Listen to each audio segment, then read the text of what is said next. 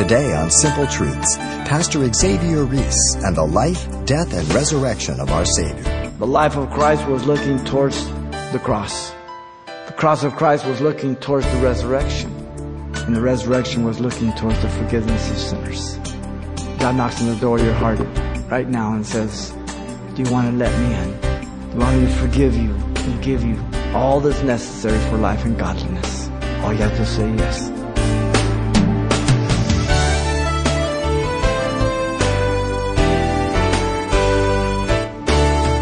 Welcome to Simple Truths, the daily half-hour study of God's Word with Xavier Reese, Senior Pastor of Calvary Chapel of Pasadena, California.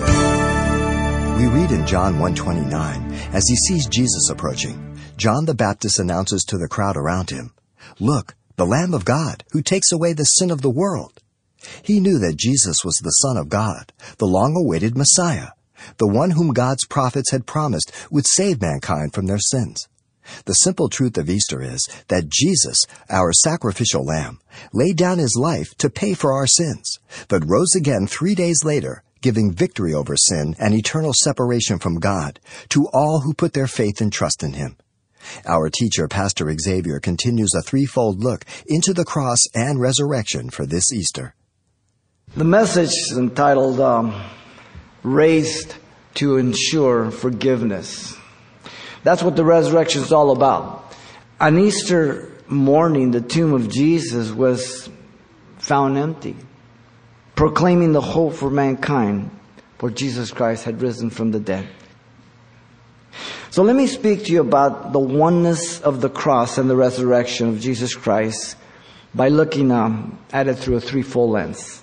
First, the life of Christ was looking towards the cross. Secondly, the cross of Christ was looking towards the resurrection. And thirdly, the resurrection of Christ was looking towards the forgiveness of sinners. There was a beginning point that had to take place. There was a goal. Let's begin with the life of Christ was looking towards the cross. As you know, Jesus was God who became incarnate, who became man. John 1:1 says, in the beginning was the Word was with God, and God was the Word. And the Word became flesh, and we beheld His glory as the only begotten of the Father, full of grace and truth. From the beginning, He was eternal. He was God. He became flesh. He abdicated His throne. He abdicated His glory, never His deity. So when He came, He became man, but He was still God. When He left, He was still God, and He's still God today. Jesus was the promised Messiah, as you know, who had come according to the prophetic eternal schedule. He was a child born, a son given, as Isaiah 9:6 says. God's gift to us. He was the one who would be wounded for our transgressions and bruised for our iniquities, Isaiah 53:5 says. To give that provision to as many as will open their heart to Him. You may be sitting here listening to the gospel I'm preaching, and from your point of view, consider that there's not really anything of much value in the gospel. But being allowed to listen to the gospel is a high privilege, and therefore it places high responsibility before God. Not before me, but before God. Because to those who much is given, much more is required. Every person in hell right now knows the consequences of having rejected the gospel, and how they would give anything they could to have another opportunity to hear the gospel and escape the wrath of God to come upon them at judgment. You ever do something really stupid? I mean, really stupid. And what you would give to be able to have that day over again. But you can't. Nothing's undoable. Nothing can be undone. So the only solution that you and I have as sinful men and women is to fall upon the feet of Christ and say, Lord Jesus, please forgive me for all I've done against you. It's forgiveness. Absolute forgiveness by what He did for us. Only those responding to the gospel understand the high privilege by the gospel that has transformed them and are ever thankful to God for every day that they live under His grace. It's appointed unto every man to die once, and after that the judgment. Hebrews 9:27 says, no one can escape it. The cross, you see, without the resurrection would be like using a credit card that has been canceled. It would be fraud. It would be worthless. If Jesus would have just died and never risen, then we're fooling ourselves. Paul puts it this way in 1 Corinthians 15:14. If Christ has not risen, then our preaching is empty and your faith is also empty, because they were doubting the resurrection. They were teaching the resurrection didn't exist in the church of Corinth. Paul again says, yes, we are found false witnesses of God, because we have testified of God that He raised up Christ, whom He did not raise up, if in fact the dead do not rise. So if in fact we say that God raises the dead, but in fact Jesus wasn't raised, then we're really found to be liars. And we're just fooling ourselves. But the tomb was empty. I've entered that same tomb. It's still empty. He's not there.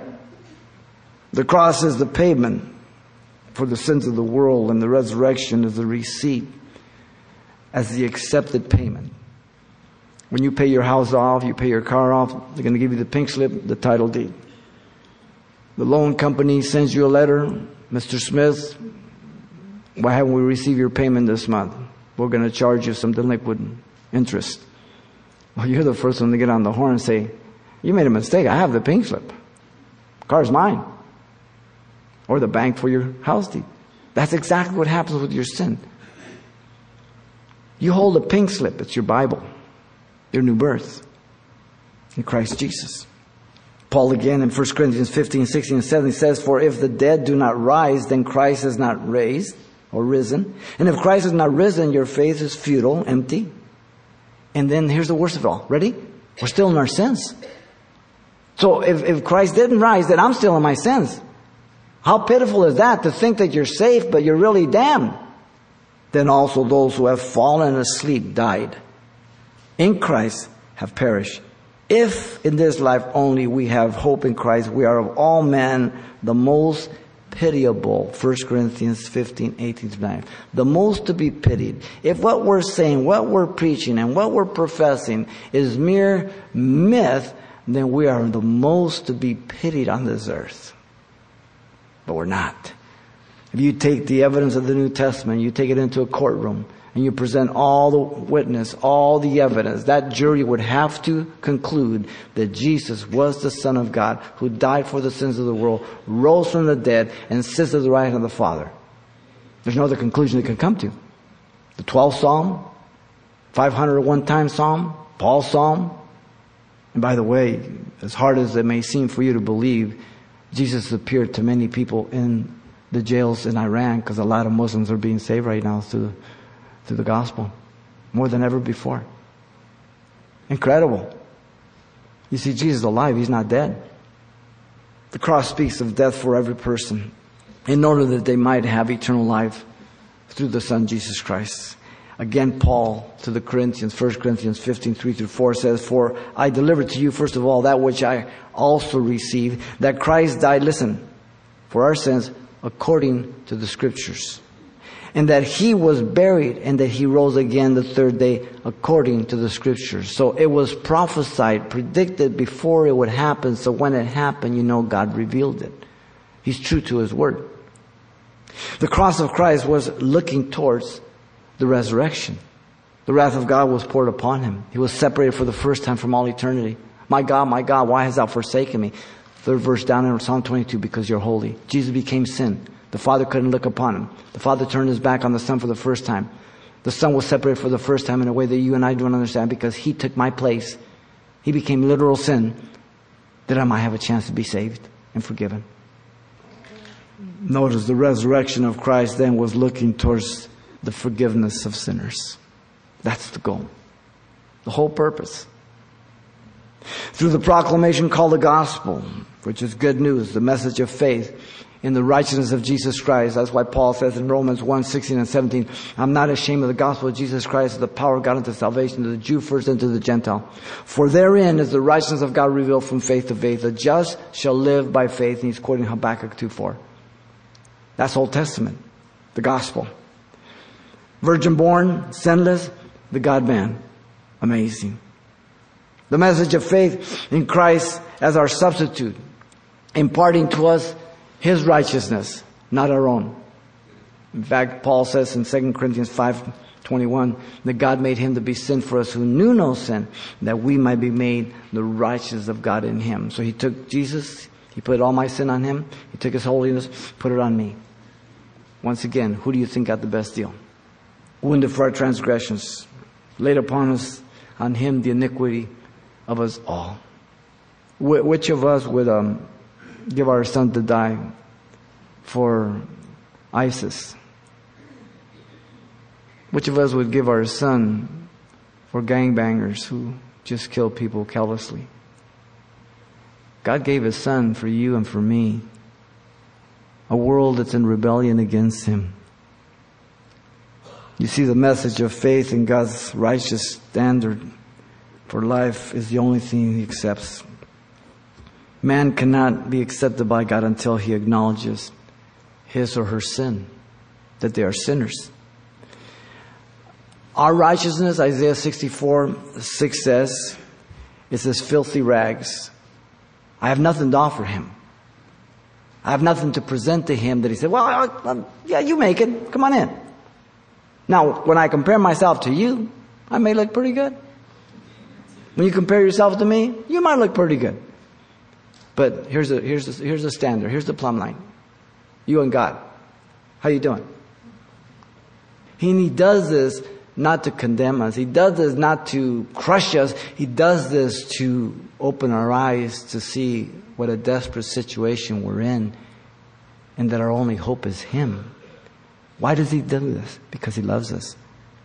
Why do you as a parent go out of your way to try to reach your child and confront him with reality? Because you hate him or because you love him? Now, your child thinks you hate him. Let's get that straight. But you don't. He thinks you're trying to make his life miserable. But you're not. That's a picture of God in us. And it's through the invitation that all mankind repent from their sins. By the power of God, 1 Corinthians 1:18. To justify me, to forgive me, to make me a new creature, to give me a new divine nature. Revealing the wisdom of God to no man in 1 Corinthians chapter 1 and 2. Not according to the wisdom of man. Wisdom of man always justifies and excuses and points fingers and, they go for dysfunctionalism. It's not my fault, my parents, and the kid, they took my milk money away and, we're raising a bunch of pansies in America today. There's no men around. Everybody can't handle life. It's always somebody's fault. They need protection. God excludes no one. God's not willing that any should perish, but that all should come to repentance. Yet not all will come. You could be like the thief on the cross. I don't know how many times they heard the gospel, but I knew they heard it that time, and I knew that was the only time after that. So I don't know. Tomorrow's promised to nobody. Repentance means a change of mind with a change of heart. It's evidence in the life. It implies an acknowledgement of my sin, a confession of my sin, an abandonment of my sin, and trusting Christ to live my life now. I'm set apart, consecrated to God. I live for Him and through Him, through the Word of God, the Holy Spirit. Never sinless, never perfect, but I can hit the mark now. I can see both sides of the street now. As a non-believer, I only saw a one-way street. The message, both of the New and the Old Testament, is boiled down to one word. You ready? Repentance. That's what's being ignored from the pulpits of America today. That's why our nation is in the trouble it's in.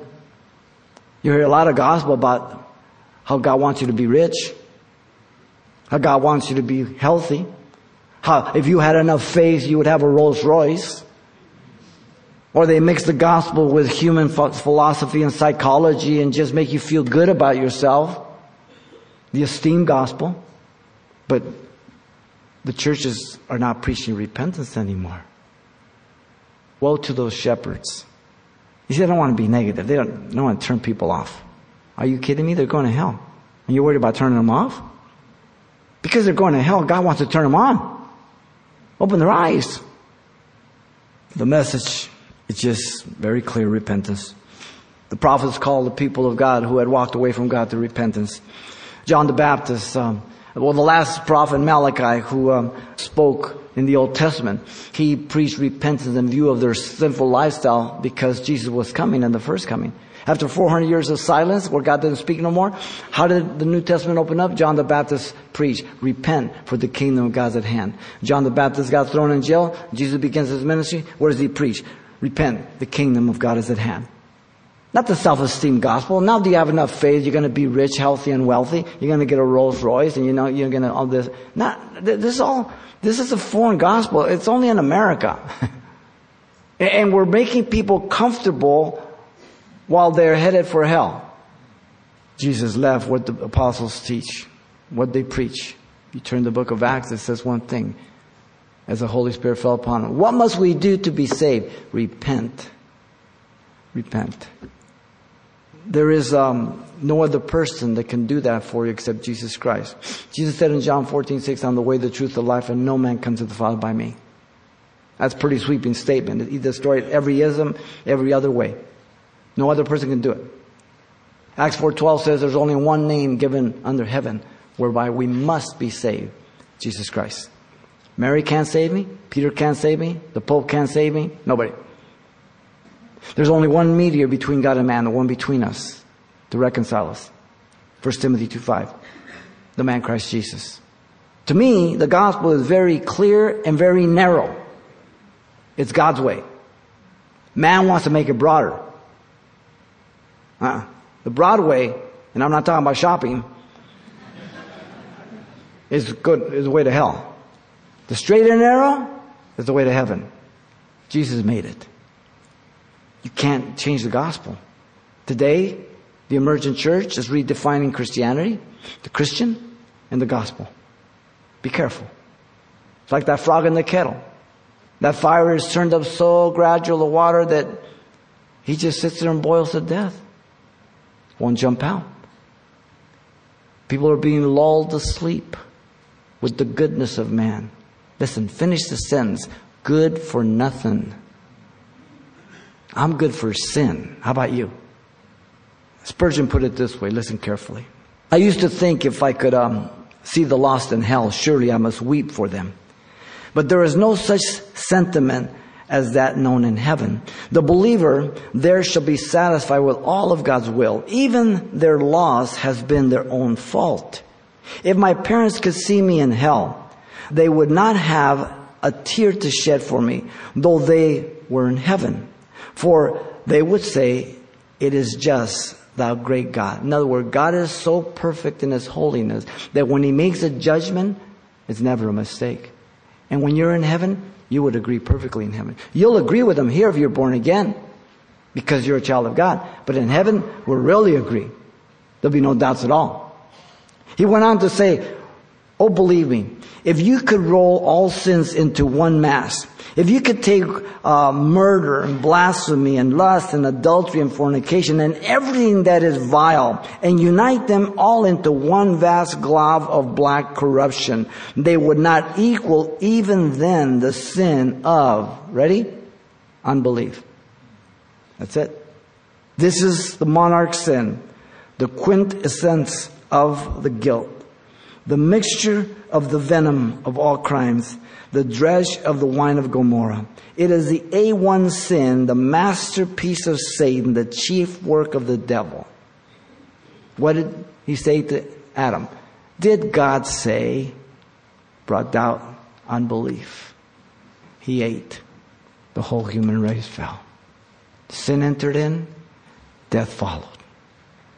You see, sin is terminal as a disease, if you want to look at it that way. Because we were born in trespasses and sins, as Ephesians 2:1 and 2 says. Spiritually dead. I have to be made alive by the gospel. You can be forgiven from all your sins. There is no sin that God will not forgive. Now, some people may not forgive you. Some people may never allow you to forget. But that's not the most important. The one important is God. He says, there is nothing you have done, there's nothing you can do that I'm not able to forgive. The only sin I can't forgive is the one you don't confess to me. The grace of God is as powerful today as it was in the day of Pentecost. You see, Every one of God's attributes are called immutable. That means they can't increase or decrease. If you go down to the Pacific Ocean, you grab a 5-gallon bucket of water, or just a cup, coffee cup. You just decrease the Pacific Ocean by a coffee cup. All the sins that have been committed from the beginning of time, and all the sins that God has forgiven, have not affected His grace or any of His attributes. They're constant. So the problem is not with God to forgive sin. It's on the side of man to repent from sin, to confess it. Sin is not an invention of Christians. It's not a scare tactic. It's a fact of history. Look around you. You don't have to look far. You don't have to think of ISIS. Think of yourself. Think of your own personal family, your friends, things that go on, the things we do to each other, the things we say to each other, the atrocities that we commit. Because sin reigns in us. Sin is selfish. It destroys. Hell and the lake of fire are the place that was never made for man, but for Satan and his angel, Matthew 25:41. The sad truth is that many will perish and end up there when it wasn't made for them. God will do everything He can to reach you and any other sinner. How many opportunities you'll have, I don't know. But I know you'll have at least one, like those thieves on the cross. So always when people ask you, take them to the cross. Those guys heard the same thing, both made different choices. That's simplicity of the gospel right there. I don't know where, I don't know how, I don't know through who, but I know God will allow you to hear the gospel before you die. If He doesn't allow you to hear the gospel, then how can He judge you? When He judges people, it's because they have rejected Him. So if He's holy, just and true, He must give you at least one opportunity because He sent His Son to die for the whole world. Simple. So you have at least one chance, but I know you'll have more than one. But the problem is, you don't know when that be. Today's the day of salvation, not tomorrow. So it's an acknowledgement of your sin that you're a sinner, called repentance, 2 Corinthians 7:10. Godly repentance, recognizing my sin against God, asking forgiveness for my sin, abandoning my sin, and becoming a new creature through that new birth so that God can live through me.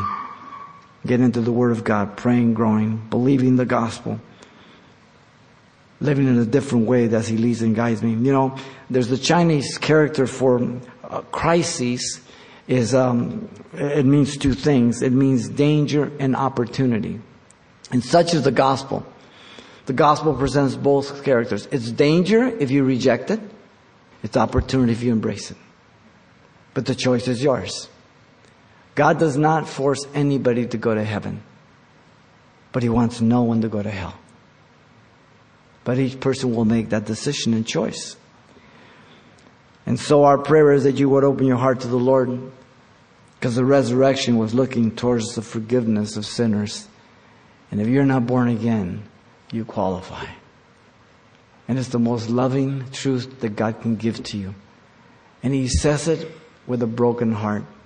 And He says it with all the desire to forgive you of all you've ever done and committed, to give you a new life in Christ Jesus.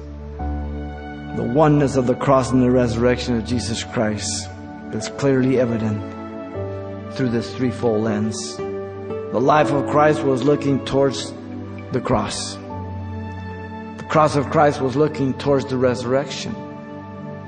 And the resurrection was looking towards the forgiveness of sinners. God knocks on the door of your heart right now and says, do you want to repent? Do you want to let me in? Do you want me to forgive you and give you all that's necessary for life and godliness? All you have to say, yes, call on my name. Pastor Xavier Reese with an important reminder that God's divine plan of salvation is a free gift, but a gift that first must be received. Now you can request a copy of today's essential study, Raised to Ensure Forgiveness, available on CD for just $4. And by the way, this CD will also contain everything Pastor Xavier shared with us the last time we were together as well. So the title you'll be asking for once again is Raised to Ensure Forgiveness, or simply mention today's date when you write Simple Truths, 2200 East Colorado Boulevard, Pasadena, California, 91107. Or to make your request by phone, call 800-926-1485. Again, that's 800-926-1485. Or the address once again is Simple Truths, 2200 East Colorado Boulevard, Pasadena, California, 91107. And it's helpful when you mention the call letters of this station when you contact us. And then join us for more Simple Truths with Pastor Xavier Reese, right here next time.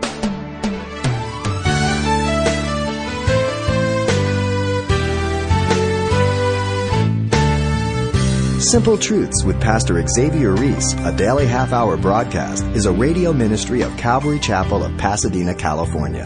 www.calvarychapelpasadena.com.